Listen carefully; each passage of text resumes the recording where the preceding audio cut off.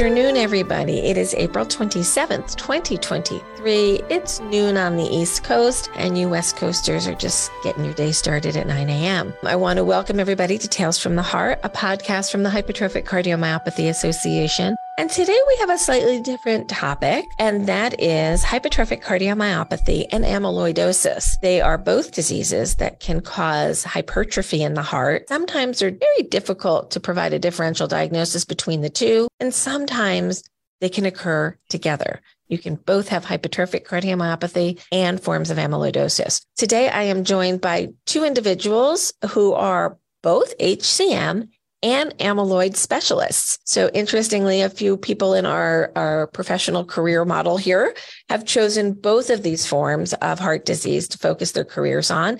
We have Ahmad Masri from Oregon Health Science Center and Melissa Burroughs from WellStar in Atlanta. And we'll start with Melissa for introductions and tell us a little bit about you, your practice, your training, and what you know about this topic. Great. Well, thank you for having me today. I love talking about both of these topics. So my name is Melissa Burroughs. I am a non-invasive cardiologist here in Atlanta. I work for WellStar. And here at WellStar, I specialize in hypertrophic cardiomyopathy and cardiac amyloidosis. I have been all over the country for training. So I started my training here in Atlanta in undergrad, but then went to Harvard for medical school, went to the West Coast for UCSF for residency, Duke for fellowship. And then I was on the faculty of UCSF for a number of years before working for Stanford and then moving to WellStar. So I say that to show that I've had the privilege of interacting with a number of specialists for HCM over the years and been able to kind of use that exposure and that training and bring it to WellStar, which has been fantastic. I love taking care of these types of patients and figuring out, I consider complex problem solving, which is what I find the most joy in as a clinician. So I'm just happy to be here and share a little bit of my experience with the community. Thank you so much. Ahmad, tell us a little bit about your background and your center. Hi, Lisa. Thanks for having me here today. As you mentioned, Ahmad Masri. I'm a cardiologist at Oregon Health and Science University. I run both our hypertrophic cardiomyopathy center as well as our cardiac amyloidosis program. And I am part of a more complex amyloid setup where we have 5 or 6 physicians that essentially run a clinic once a month as well for these complex types of patients. We call it the multidisciplinary amyloidosis program or clinic as well. And similar to Melissa, I've been around in terms of training, Cleveland Clinic, University of Pittsburgh, and then now I'm at Oregon just to focus on these diseases with some other diseases also that are much, much more rare, but they can present in the same fashion as well. So happy to be here and looking forward to our conversation. I just opened up my other form of communication with the audience on Facebook. So if you're watching on Facebook and you have questions during the presentation, feel free to drop them in and we will address them as we have time. So I want to begin with an understanding of the differential diagnosis, like how do you know what is hypertrophic cardiomyopathy, what is amyloidosis, and I will tip that with what is the role of genetics in figuring this out. I'm going to start with Melissa, and then Ahmad, we're going to go to you for additional content. So Melissa, what is HCM and amyloid? Hypertrophic cardiomyopathy is an inherited disorder, it's a genetic disorder of the sarcomere. And so because of mutations in the proteins that code basically the contractile apparatus for the heart muscle, the heart starts to thicken, the walls thicken, and there's scar formation. And that can manifest itself in a number of ways with a number of symptoms. People can get heart failure symptoms, shortness of breath, edema. They can have obstruction, which can cause chest pain, syncope, shortness of breath. And so there's a lot of different ways in which patients come to us, but that's the underlying disease process. Where cardiac amyloidosis is a little different. Amyloid is basically when small proteins deposit into the heart tissue. Most common cause is from a protein that everyone has, transthyretin, produced in the liver. And it has a role in the body. It carries thyroid and retinol around to the body. But as people get older, for unclear reasons, it tends to break apart. Those pieces of the protein can deposit into different tissues, and one being the heart. And so this tends to happen in people as they age. But there are people who have a genetic predisposition to have their transthyretin break apart more often, sometimes at earlier ages. So there are mutations that also have a higher frequency of this happening, but it can happen with the wild type or the normal as well. So very different disease processes, both resulting resulting in thickening of the walls of the ventricle. But then, one disease being mostly a disease of older adults, and then hypertrophic cardiomyopathy can occur and manifest itself across the lifespan. So you mentioned a term that I just want to define for the listeners, wild type. So wild type is the most common variant, the plain vanilla of transthyretin is the best way to describe it to patients, where that's what's most common in the human population. Across the globe, there have been various mutations of this protein. Some mutations are more common in Africa, Europe, Asia, and these are things that we observe. And some types of mutations are more likely to cause cardiac amyloidosis than the plain vanilla version. So that's why we distinguish mutation, which is specific to a specific origin, geographic origin, versus wild type, which is the more common variant we see across the globe. Ahmad, do you want to comment anything additional on that? I think, typically what you end up looking at is the patient in front of you, how likely something is to happen versus not. And, the reality is you ask two different groups of clinicians, two different questions. One group that doesn't focus on these conditions, you just want them to recognize that there is a problem, and that problem could be either symptoms or could be left ventricular hypertrophy, so increase in the wall thickness of the heart and whatnot, which is the classic thing in HCM we always talk about, is that we need to explain why someone has left ventricular hypertrophy and not just only plain hypertension. So that's one group of people that you won't want them to be looking into patients, because these are the front line. And then the next thing is, when we say experts, it's probably a self-serving term, but it's about seeing patients over the years with certain specific types of presentations and diseases that allow you then to actually pick up when there is something unusual happening. And I think there is enough distinction between amyloid and HCM from a presentation perspective when someone is seeking care because of that. Patients with amyloid tend to have a little bit more or higher burden of disease. They're a bit more symptomatic. Their imaging looks slightly different. HCM patients, as Dr. Burroughs said, it spans the life of patients, can happen at a young age. Amyloid is very, very rare to happen below the age of 50. It can still happen, but very, very uncommon, especially in the transthyretin type. There is another type called light chain amyloidosis, which is you have a factory that is producing unwarranted proteins. So the transthyretin amyloid type, you have the liver, which is intrinsic to all of us, it's producing the protein. While in light chain amyloidosis, you have an external entity called plasma cells that went abnormal and decided to start secreting proteins that are not welcomed in the body. And so that type, the light chain, can span different decades of life, but typically above the age of 40. There are rare diseases below the age of 40 as well. And so it is really more about how to pick these patients up from a community of patients who are not going to come to a clinician or a physician saying, I think I have this. So how about, you look into it? So let's talk for a moment about some of the symptoms crossover. Patients with HCM can get short of breath. Patients with amyloid can get short of breath. Patients with HCM can feel palpitations.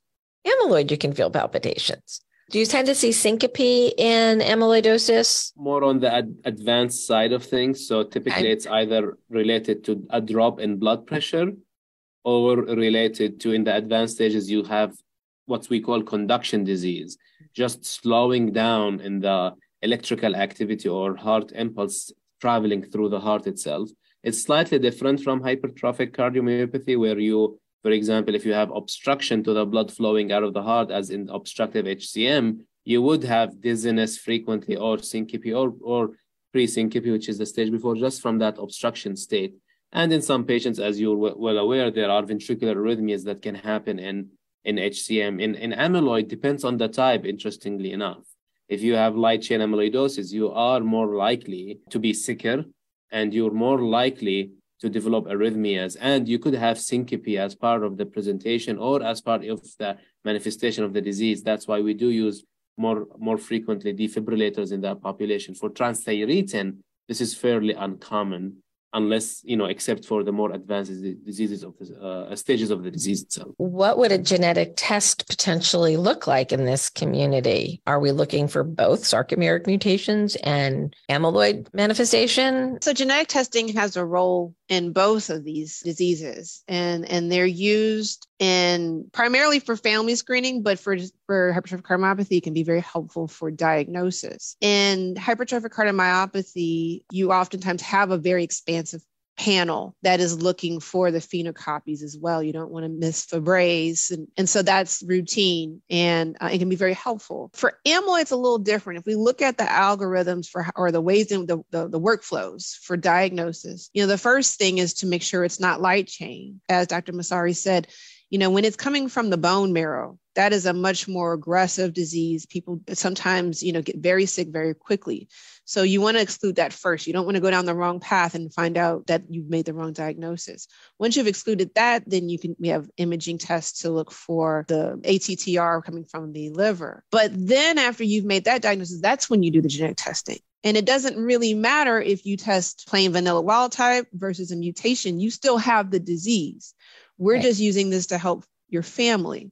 So that's a little bit of a different way of using it. And there's a lot of confusion among cardiologists about how to use genetic testing for cardiac amyloidosis. That's why I like to go to the algorithms, because it really is for the family. It does not change the patient's care. Where for hypertrophic cardiomyopathy, it may change the diagnosis if we find out that indeed, there is a phenocopy rather than a mutation. The other thing, though, that makes it a little challenging, especially in a lot of patients that I take care of, is that you may not find a known mutation in a patient who has a clinical diagnosis of hypertrophic cardiomyopathy. You may have all the imaging, all the symptoms, everything's adding up. Yes, they have it. And you get to the genetic test and there's nothing. And so we have to make sure we're clear that, you have the disease. It's just that we have not found your mutation. The science is behind. We have to catch up to you. And we're working at it, but it takes time. And so these are very nuanced things. That's why we have specialized centers, so that we can interpret these tests appropriately and help patients and their families. But they both have a role for genetic testing. And because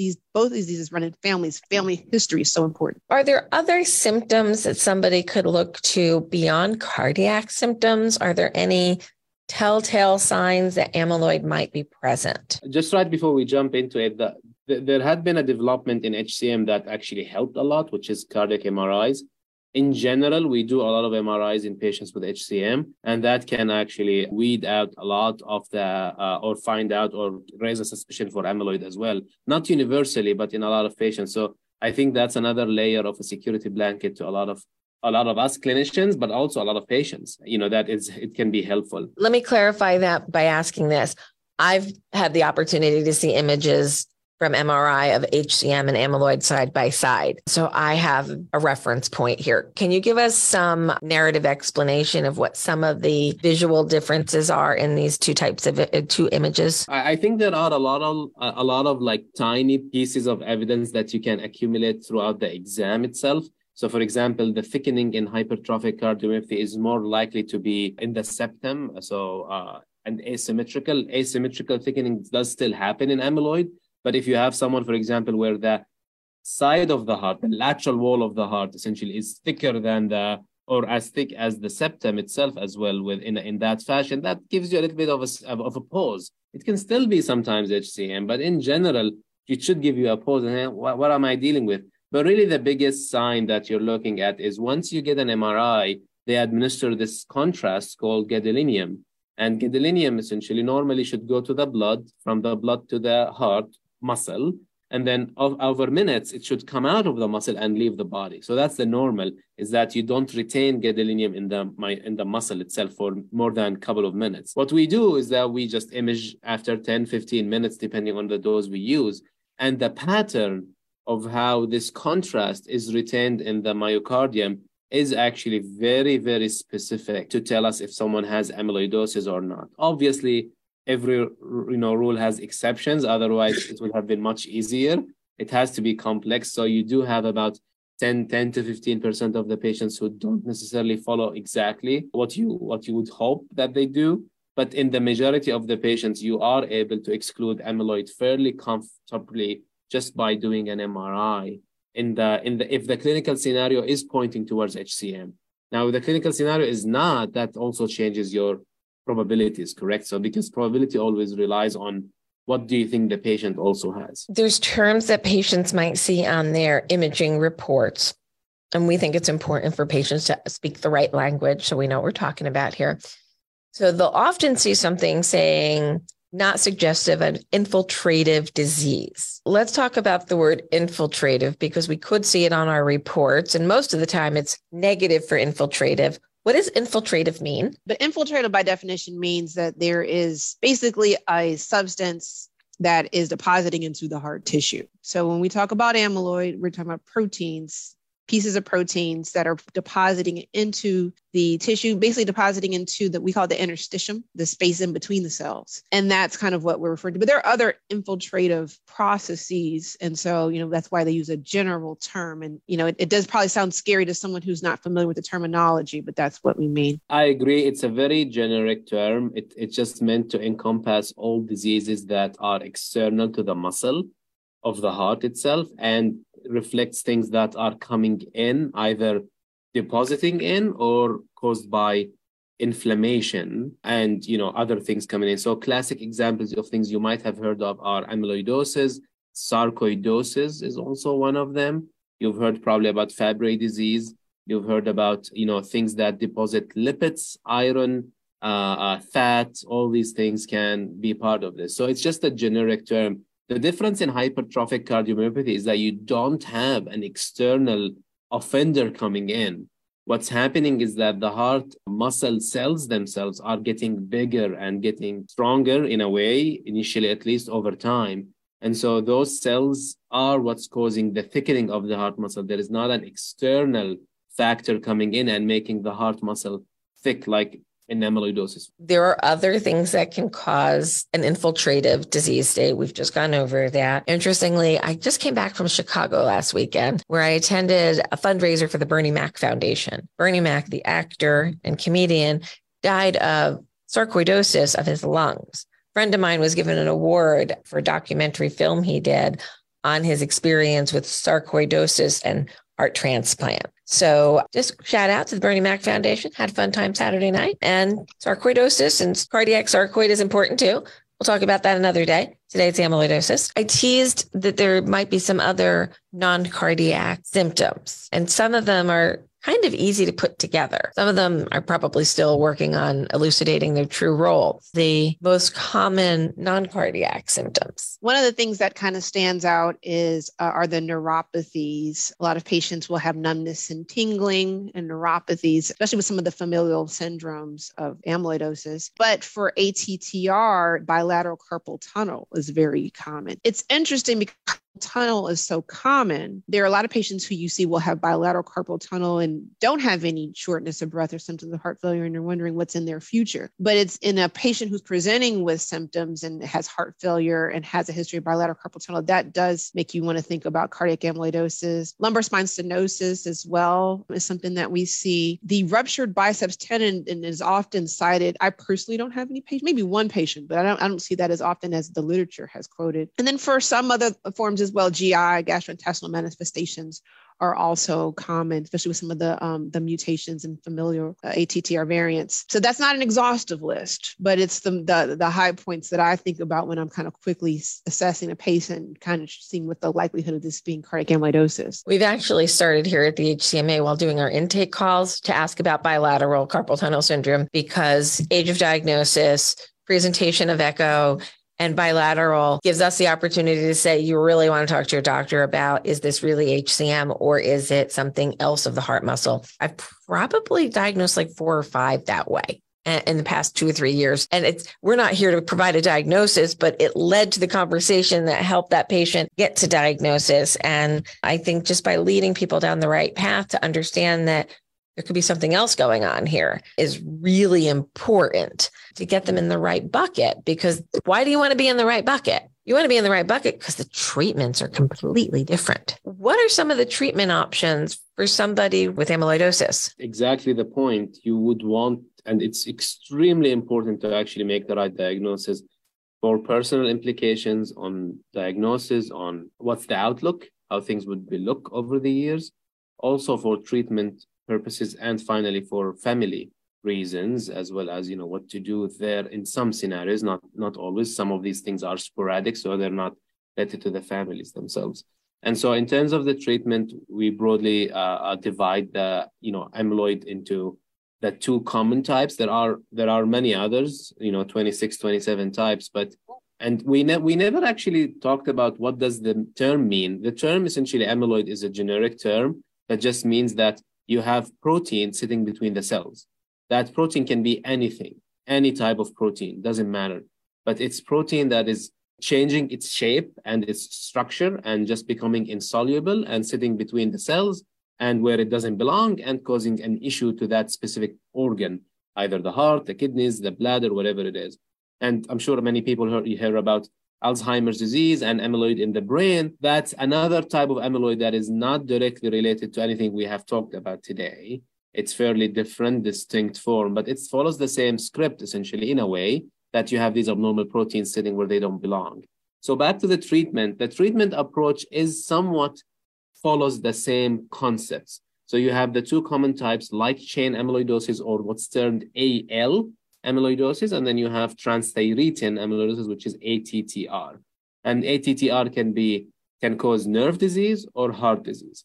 And so the simplest thing is if you have wild type or hereditary transthyretin amyloidosis causing heart disease only, that's straightforward. We have a single medication approved by the FDA called tafamidis or Vindamax. It is meant to prevent the progression of the disease. And so we don't have means of reversing the disease as of now. We don't have means of making people feel a lot better by normalizing how the heart looks like or its function, but we can stop things from getting worse. And so that's why we call them stabilizers. Obviously, those are just the directed therapies. There are a lot of other things we do from a supportive care perspective. And, we even go down sometimes the transplant route if needed. For the nerve disease, which could coexist with the heart disease as well, there is another class of medication that is helpful for us called silencers. What they do, essentially, they selectively go to the liver, which is secreting the offending protein, and just prevents it from being produced. So it prevents the offending protein from being manufactured and secreted into the bloodstream. And we call them silencers. There are right now 3 available on the market in the United States. One is called inotersen, one is called patisiran, and one is called vutrisiran. And 2 of them are injectables and one is infusion-based. In a way, they work about the same. They suppress the production by about 80% or so. So you still have some circulating transthyretin protein, but suppress it by then. And then for the light chain, it's a little bit different. You have an external factory. You want to get rid of the factory. And so you use very gentle type of chemotherapy. It's about with immunotherapy as well as with antibody-based therapy. So we call it daratumumab cyber-D. That's the regimen. And I don't think we should necessarily go into the details of that, but what you're trying to achieve is a bit different. You're not chasing a protein around or you're not preventing its production from the liver.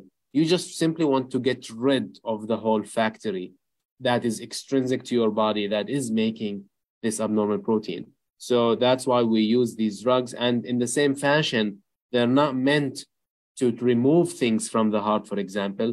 In AL, it's easier for your body to do that. But overall, they're just meant to get rid of the production, the factory that's producing the problem. What other kinds of neuropathies or muscle issues might somebody experience with either form of amyloidosis? And that could also affect the heart. Are there any specific tendons, muscles, other organs that would be affected in a way that somebody might notice? I'm trying to address a question that's been asked, but I'm trying to generalize the question, Jimmy. If you have only heart disease, that sometimes makes the story slightly complicated in the sense of you need to make sure 100% that this is what you're dealing with. But not infrequently, you actually have other problems, either from bone marrow involvement or kidney disease that is involved with the amyloid. You could have stomach issues that are different from the traditional issues we have as we get older, from constipation or from irritable bowel syndrome and whatnot. These things are slightly different. There is a way that they present. They could overlap still as well. And then the last thing is from a neuropathy and muscle problems. One is the orthopedic manifestation, which Dr. Burroughs mentioned that you have the rupture of tendons, either the Achilles tendon, the biceps tendon, you could have bilateral carpal tunnel, you could have shoulders, knees, backs, all of that stuff. But also you could have weakness. It's not just the numbness that people would say, oh, I feel my hands or feet on fire. The neuropathy in amyloidosis, transthyretin, or even light chain can be fairly striking.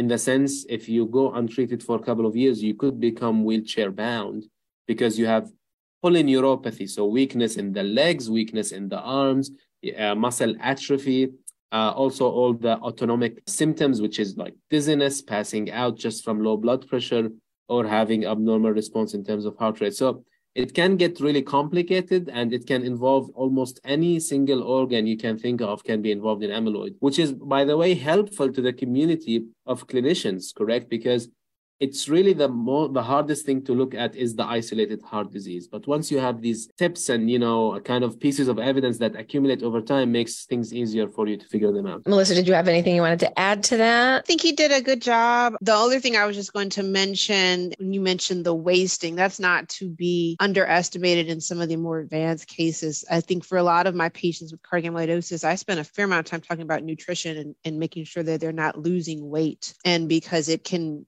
be very dramatic. And then also the low blood pressure, they can get the hypotension. We have to make sure we're monitoring their medicines and that we're not making this worse. And the other thing I wanted to mention as well is you mentioned overlap with a lot of other disease processes, but also there's overlap with other cardiovascular disease diagnoses. So we'll see a lot of patients with severe aortic valve stenosis also have cardiac amyloidosis. And so we're trying to work together as a team to make sure we're identifying these patients when they present with a valve problem, that we make sure they don't have amyloid as well. Many of my patients will have more than one cardiologist because they have electrophysiologists for their pacemaker and their atrial fibrillation. They have me for the amyloid, and they may see structural heart for the valve.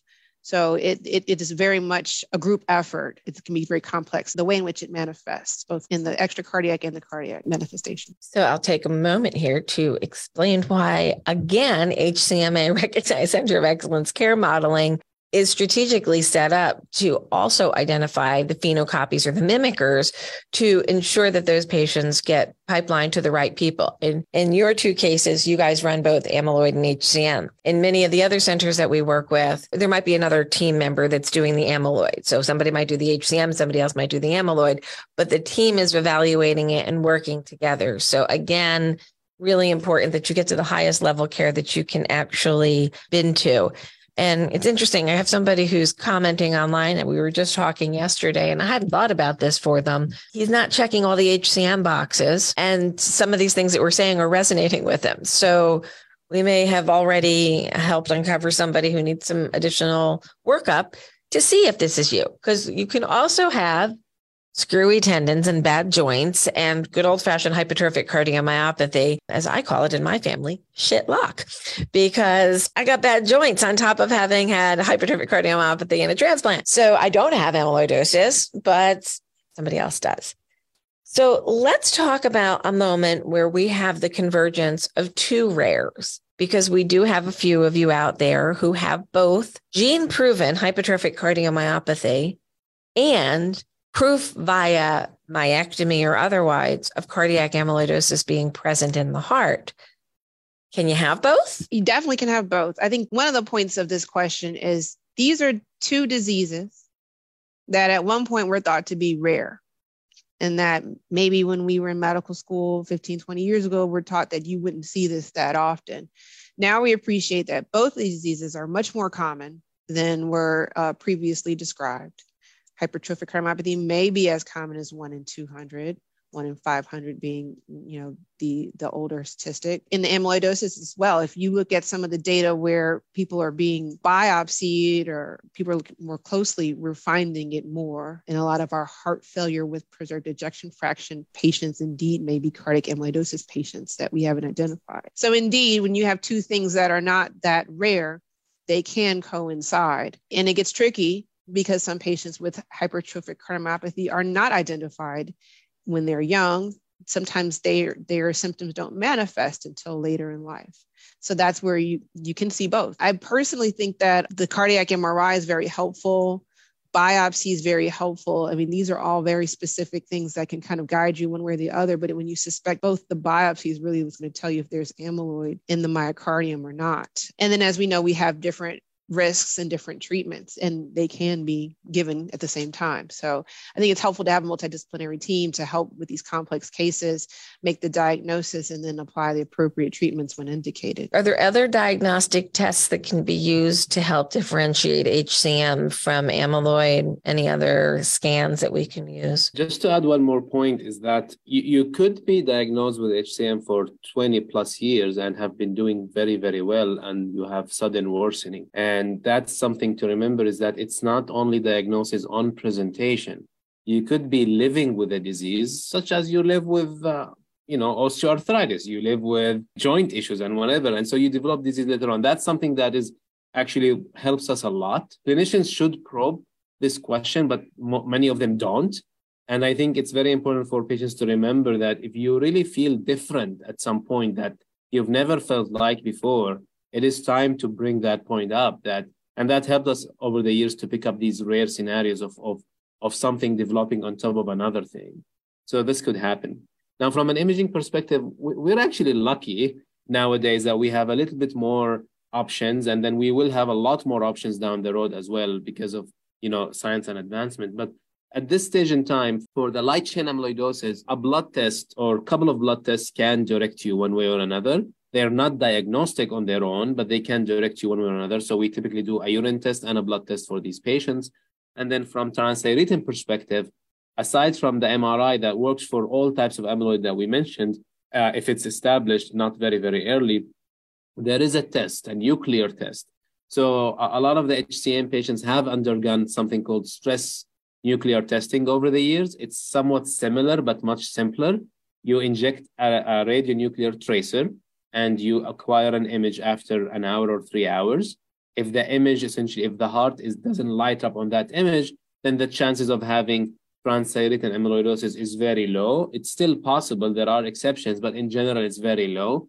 And then if the test is clearly positive and you do more testing to see that the activity of the tracer is in the heart, then that's fairly specific that this is likely to be transthyretin amyloidosis. So that helped us a lot, actually, because if you have someone presenting with HCM, they look clearly like HCM, but they are 85. And this is a real story from last week. Someone is 85, coming with clear-looking HCM, has never had symptoms before.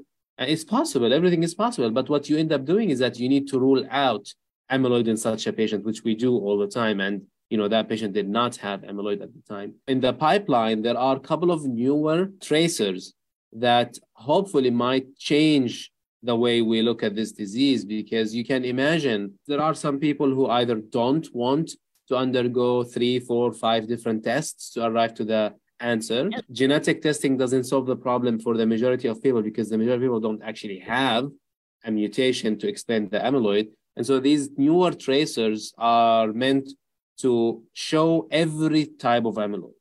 And so if you have a single test that can show you every single type of amyloid anywhere in your body, then in a way, that's how we would move towards, meaning someone is coming, they look like HCM, everything looks comfortable. I am not too worried about them, but they have maybe, bilateral carpal tunnel, they've had some other issues. Then instead of doing 3, 4, 5 tests and doing even a biopsy sometimes on top of it, then you can imagine using one of these newer tests that's going to be coming out hopefully in the next couple of years, where if it's negative, you just say at this point in time, you don't have this problem. That is helpful. And I know there are a couple of people listening right now and their minds are going, is this why nobody can make me feel better with my HCM? Am I really dealing with something else? And the answer is don't get ahead of yourself. 1 in 5,800 people have ATTR amyloid, which is the more common form. And 1 in 200-ish have HCM. Don't be a crossover here, people. You could have both. And if you notice a significant change in your symptoms, you should really discuss it with your HCM team and do the double check for yourself. Any joint problems, any ruptured tendons, anything else going on gastrically, any carpal tunnel syndrome, discuss that with your HCM doctor, and they can do additional testing. Let's talk for a moment about biopsies. I am a personal pro, having had over 20 of them myself post-transplant, but most people in our community don't stop and think about cardiac biopsies.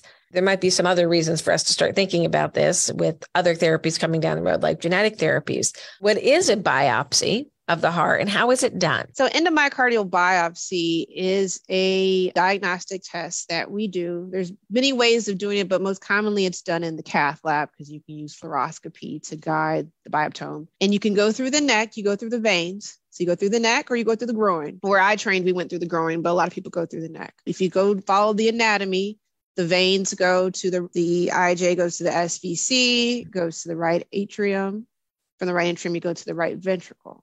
So you're basically accessing the heart with the catheter. Straight line. And it kind of guides itself. And essentially what you're doing is you're guiding that catheter to the septum, which is the thick muscle between the left ventricle and the right ventricle, because that's the safest place to sample the heart tissue.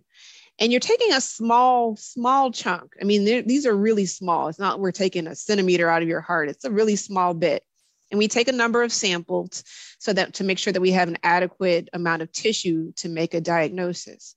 Now, endomyocardial biopsy is most useful when the disease process is diffuse, like amyloidosis. So when it kind of spreads itself all over the heart muscle, it doesn't really matter what piece you take, you're going to find the amyloid. And not every patient needs it. In fact, we do our best to try to avoid it because it's an invasive test with some risk. But there are a number of cases I've had where we would not have been able to make the diagnosis without endomyocardial biopsy. So it is essential. There are times where the PYP scans, the nuclear scans are equivocal, but we have a strong clinical diagnosis. We need to have samples so that we can justify treating you. There are times when people have bone marrow processes, plasma cell dyscrasias, myeloma, in addition to ATTR. And a lot of times the feedback I'll get from the hematologist, because this is a team effort, is yes, they have smoldering myeloma, but that is not causing their heart disease. Keep looking. Sure enough, we keep looking, we find ATTR. So it's very important that we are able to do it. Most patients do fine. There is a small risk of poking a hole in the heart. Basically, if you either just keep chomping along in a straight line, which most people won't do, most people are very careful at re-guiding the catheter so that you get different samples from different parts, or if you mistakenly biopsy the free wall and more aggressively. But that being said, as you can attest, Lisa, a lot of people can get biopsies multiple times and do just well. So when it's necessary, especially with these type of diseases where, the median survival for cardiac amyloidosis has expanded tremendously because of treatments. For AL, it's estimated, I think, around 2 to 3 years. ATTR, I think 3 to 5 years. That's pretty short without treatments. And the treatments make a difference. We're talking about mortality benefit. And so when we're trying to save people's lives, extend their lives, it's worth taking a little bit of risk of a biopsy. There are other ways of doing biopsies that are more commonly done in transplant patients. Just for the transplant patients, know that echo-guided biopsies are done in a lot of centers. And part of that is because transplant patients have a little bit less risk because their heart has been transplanted. So some of the changes your body undergoes with heart surgery kind of protects it against some of the risk of a biopsy. But for a lot of patients who've not had a heart transplant, a lot of times we're using fluoroscopy, which is X-rays, moving X-rays. So a couple of terms there that might not be familiar to the community. You mentioned some other disease processes, and you also brought up a really good point that the long-term survival from amyloidosis is very different than the long-term survival from hypertrophic cardiomyopathy. So let's just spend a few minutes on that scary topic. Because people will say, well, what does it matter if I know if it's amyloid or HCM? What is the disease progression of cardiac amyloidosis untreated? Historically, it's actually fairly rapidly progressive disease associated with really a high rate of recurrent heart failure admissions to the hospital. It's not just I'm short of breath. It's I'm short of breath, I'm swollen up, my water pills are not working and I can't stay at home. So it's fairly dramatic heart failure, presentation. And then also the rate of progression to where someone decides that this is not worth it for them to continue to go in and out of the hospital, or even the heart just gives away, is also rapid. So for light chain amyloidosis, if it's involving the heart, in a significant fashion, we typically consider it kind of a if not time sensitive, actually more of an urgent/emergent need to intervene. And so because you're looking at about 50% risk of death, so meaning 50% of the people die by 6 months untreated. And so that is a real problem for the advanced stages. Now, don't freak out. It's a very rare disease. Again, back to the point. And the other one is transthyretin, which is slower progression over the years. But you have to remember that by the time someone has heart symptoms, the disease have been cooking in the body for 7 years, 5 years, 4 years, whatever the number is. And so it's not like from the instant of developing the disease immediately, things are bad. It takes a long lag period before one presents. And so back to transthyretin, if untreated, you're looking at about 3 to 4 years in terms of the median survival for patients who develop this at an older age. It's slightly different for patients who develop it at a younger age. The good news is that we have treatments, and this has changed the landscape of this. But this is exactly why we're talking about this today, correct? Because even though it's uncommon to have that, but we would want to find every single patient so that we can offer them therapy. Melissa, any additional comments on the therapeutic options? I just want to emphasize how much the treatments for ATTR cardiac amyloidosis have really changed our outlook and the landscape here. I remember as a junior attending at University of California, San Francisco, I made a diagnosis of an inpatient. For me, as a junior attending, I was excited. It was a patient who had severe LVH that everyone said was due to hypertension, but he was hypotensive. To me, that clearly states, I started thinking about amyloid, and I made the diagnosis. And I remember his primary care doctor made a comment and was like, what's the point? You don't have any treatment. He's going to die anyway. And he did. Oh. And it's sad because I was kind of like a little deflated. As a doctor, you're excited, especially when you're young, fresh out of fellowship, making a rare diagnosis on an inpatient unit. And everyone was at peace because we had no treatments. But fast forward now, that was 2015. Now it's 2023. And so now I have patients who are well into their 80s, doing all the things they want to do, playing golf. We have optimism and hope that they're going to keep doing this as long as possible. So it's a totally different landscape, but finding these patients early is key. We don't want to find you when you're late stage because, again, the medicine doesn't remove the protein from the myocardium. It only prevents more proteins from depositing.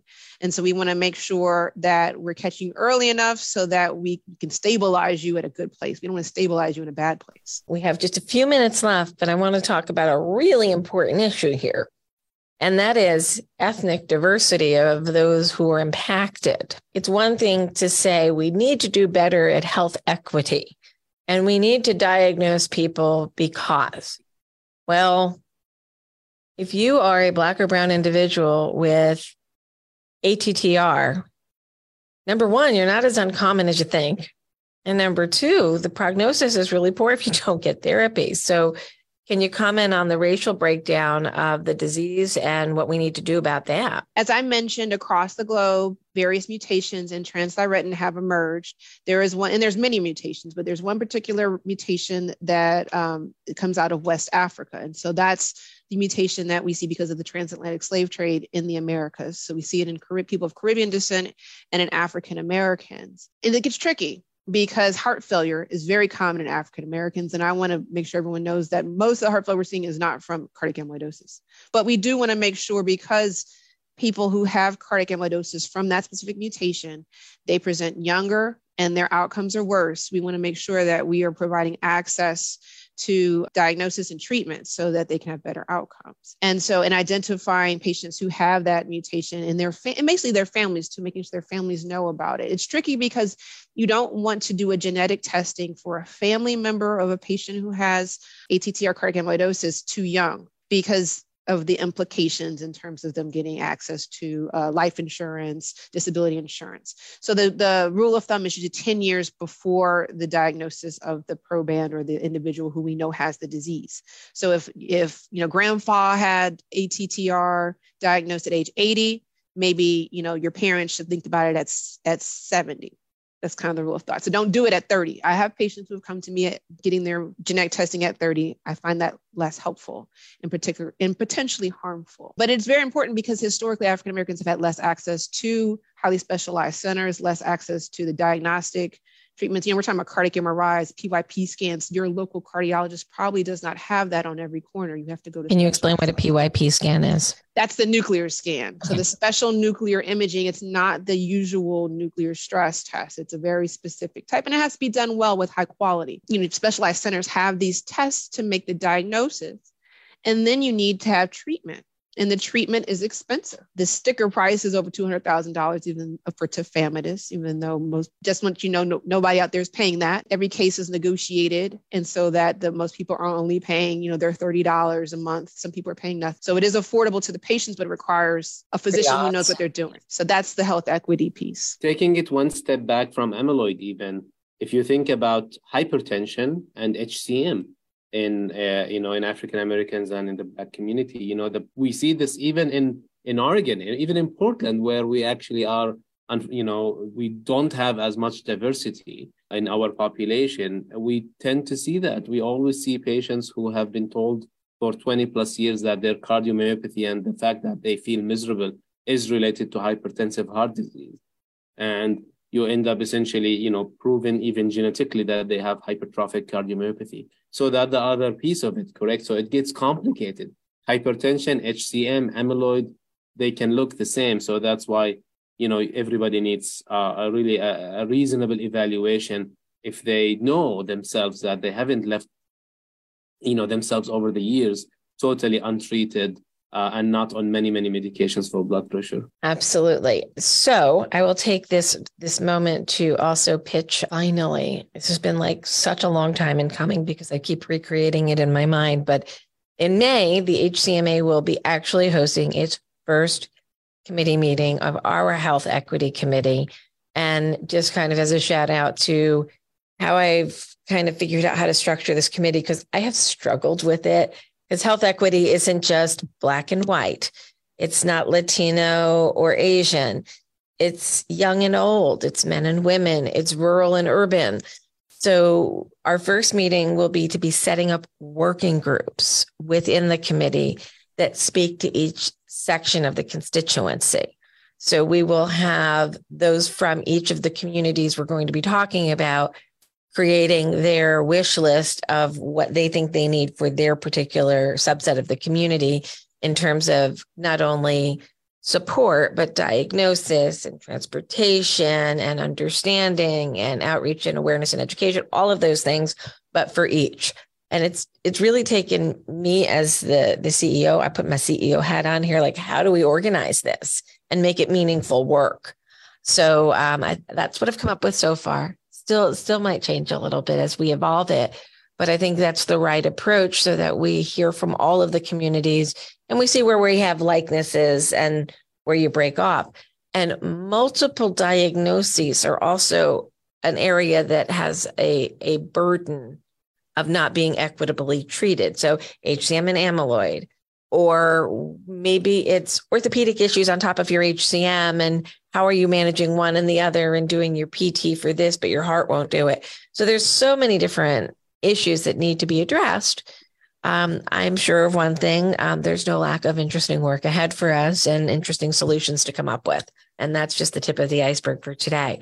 We have approached the end of the hour. I cannot thank the both of you enough. You are both experts in this field, which is unique. I thank you for sharing your knowledge with our patient community, as well as your fellow physicians who will listen to this and industry folks who will listen to this. I do want to give a shout out to our sponsor for this, which is Pfizer. They have provided some educational grants to HCMA for the education of the crossover diagnosis between amyloid and HCM. And this is a podcast that we produce thanks to that grant funding. So partnerships work. And his is another indication of how we put those dollars to work to help educate. So thank you both for being here. We look forward to hearing more from you on different topics coming up. Melissa and I kind of skirted right over this issue at the beginning, but we're happy to say we are awaiting the completion of the application from Wellstar to be evaluated as an HCMA recognized center of excellence. So we're really encouraged to move that process forward. Ahmad's old school. He's OSHU. He's been around. We know him, but we continue to grow as a community and an organization. And we thank you for your help and support today. Thank you, Lisa. Thank you. And thanks to all of our patients who always join us and make these more interactive and more exciting. Absolutely. And I think we've actually provided some great insight to at least 2 individuals who are like, this is ringing bells. I hope we ring a lot of bells, and I hope you have great conversations with your healthcare providers. This has been Tales from the Heart, a podcast from the Hypertrophic Cardiomyopathy Association.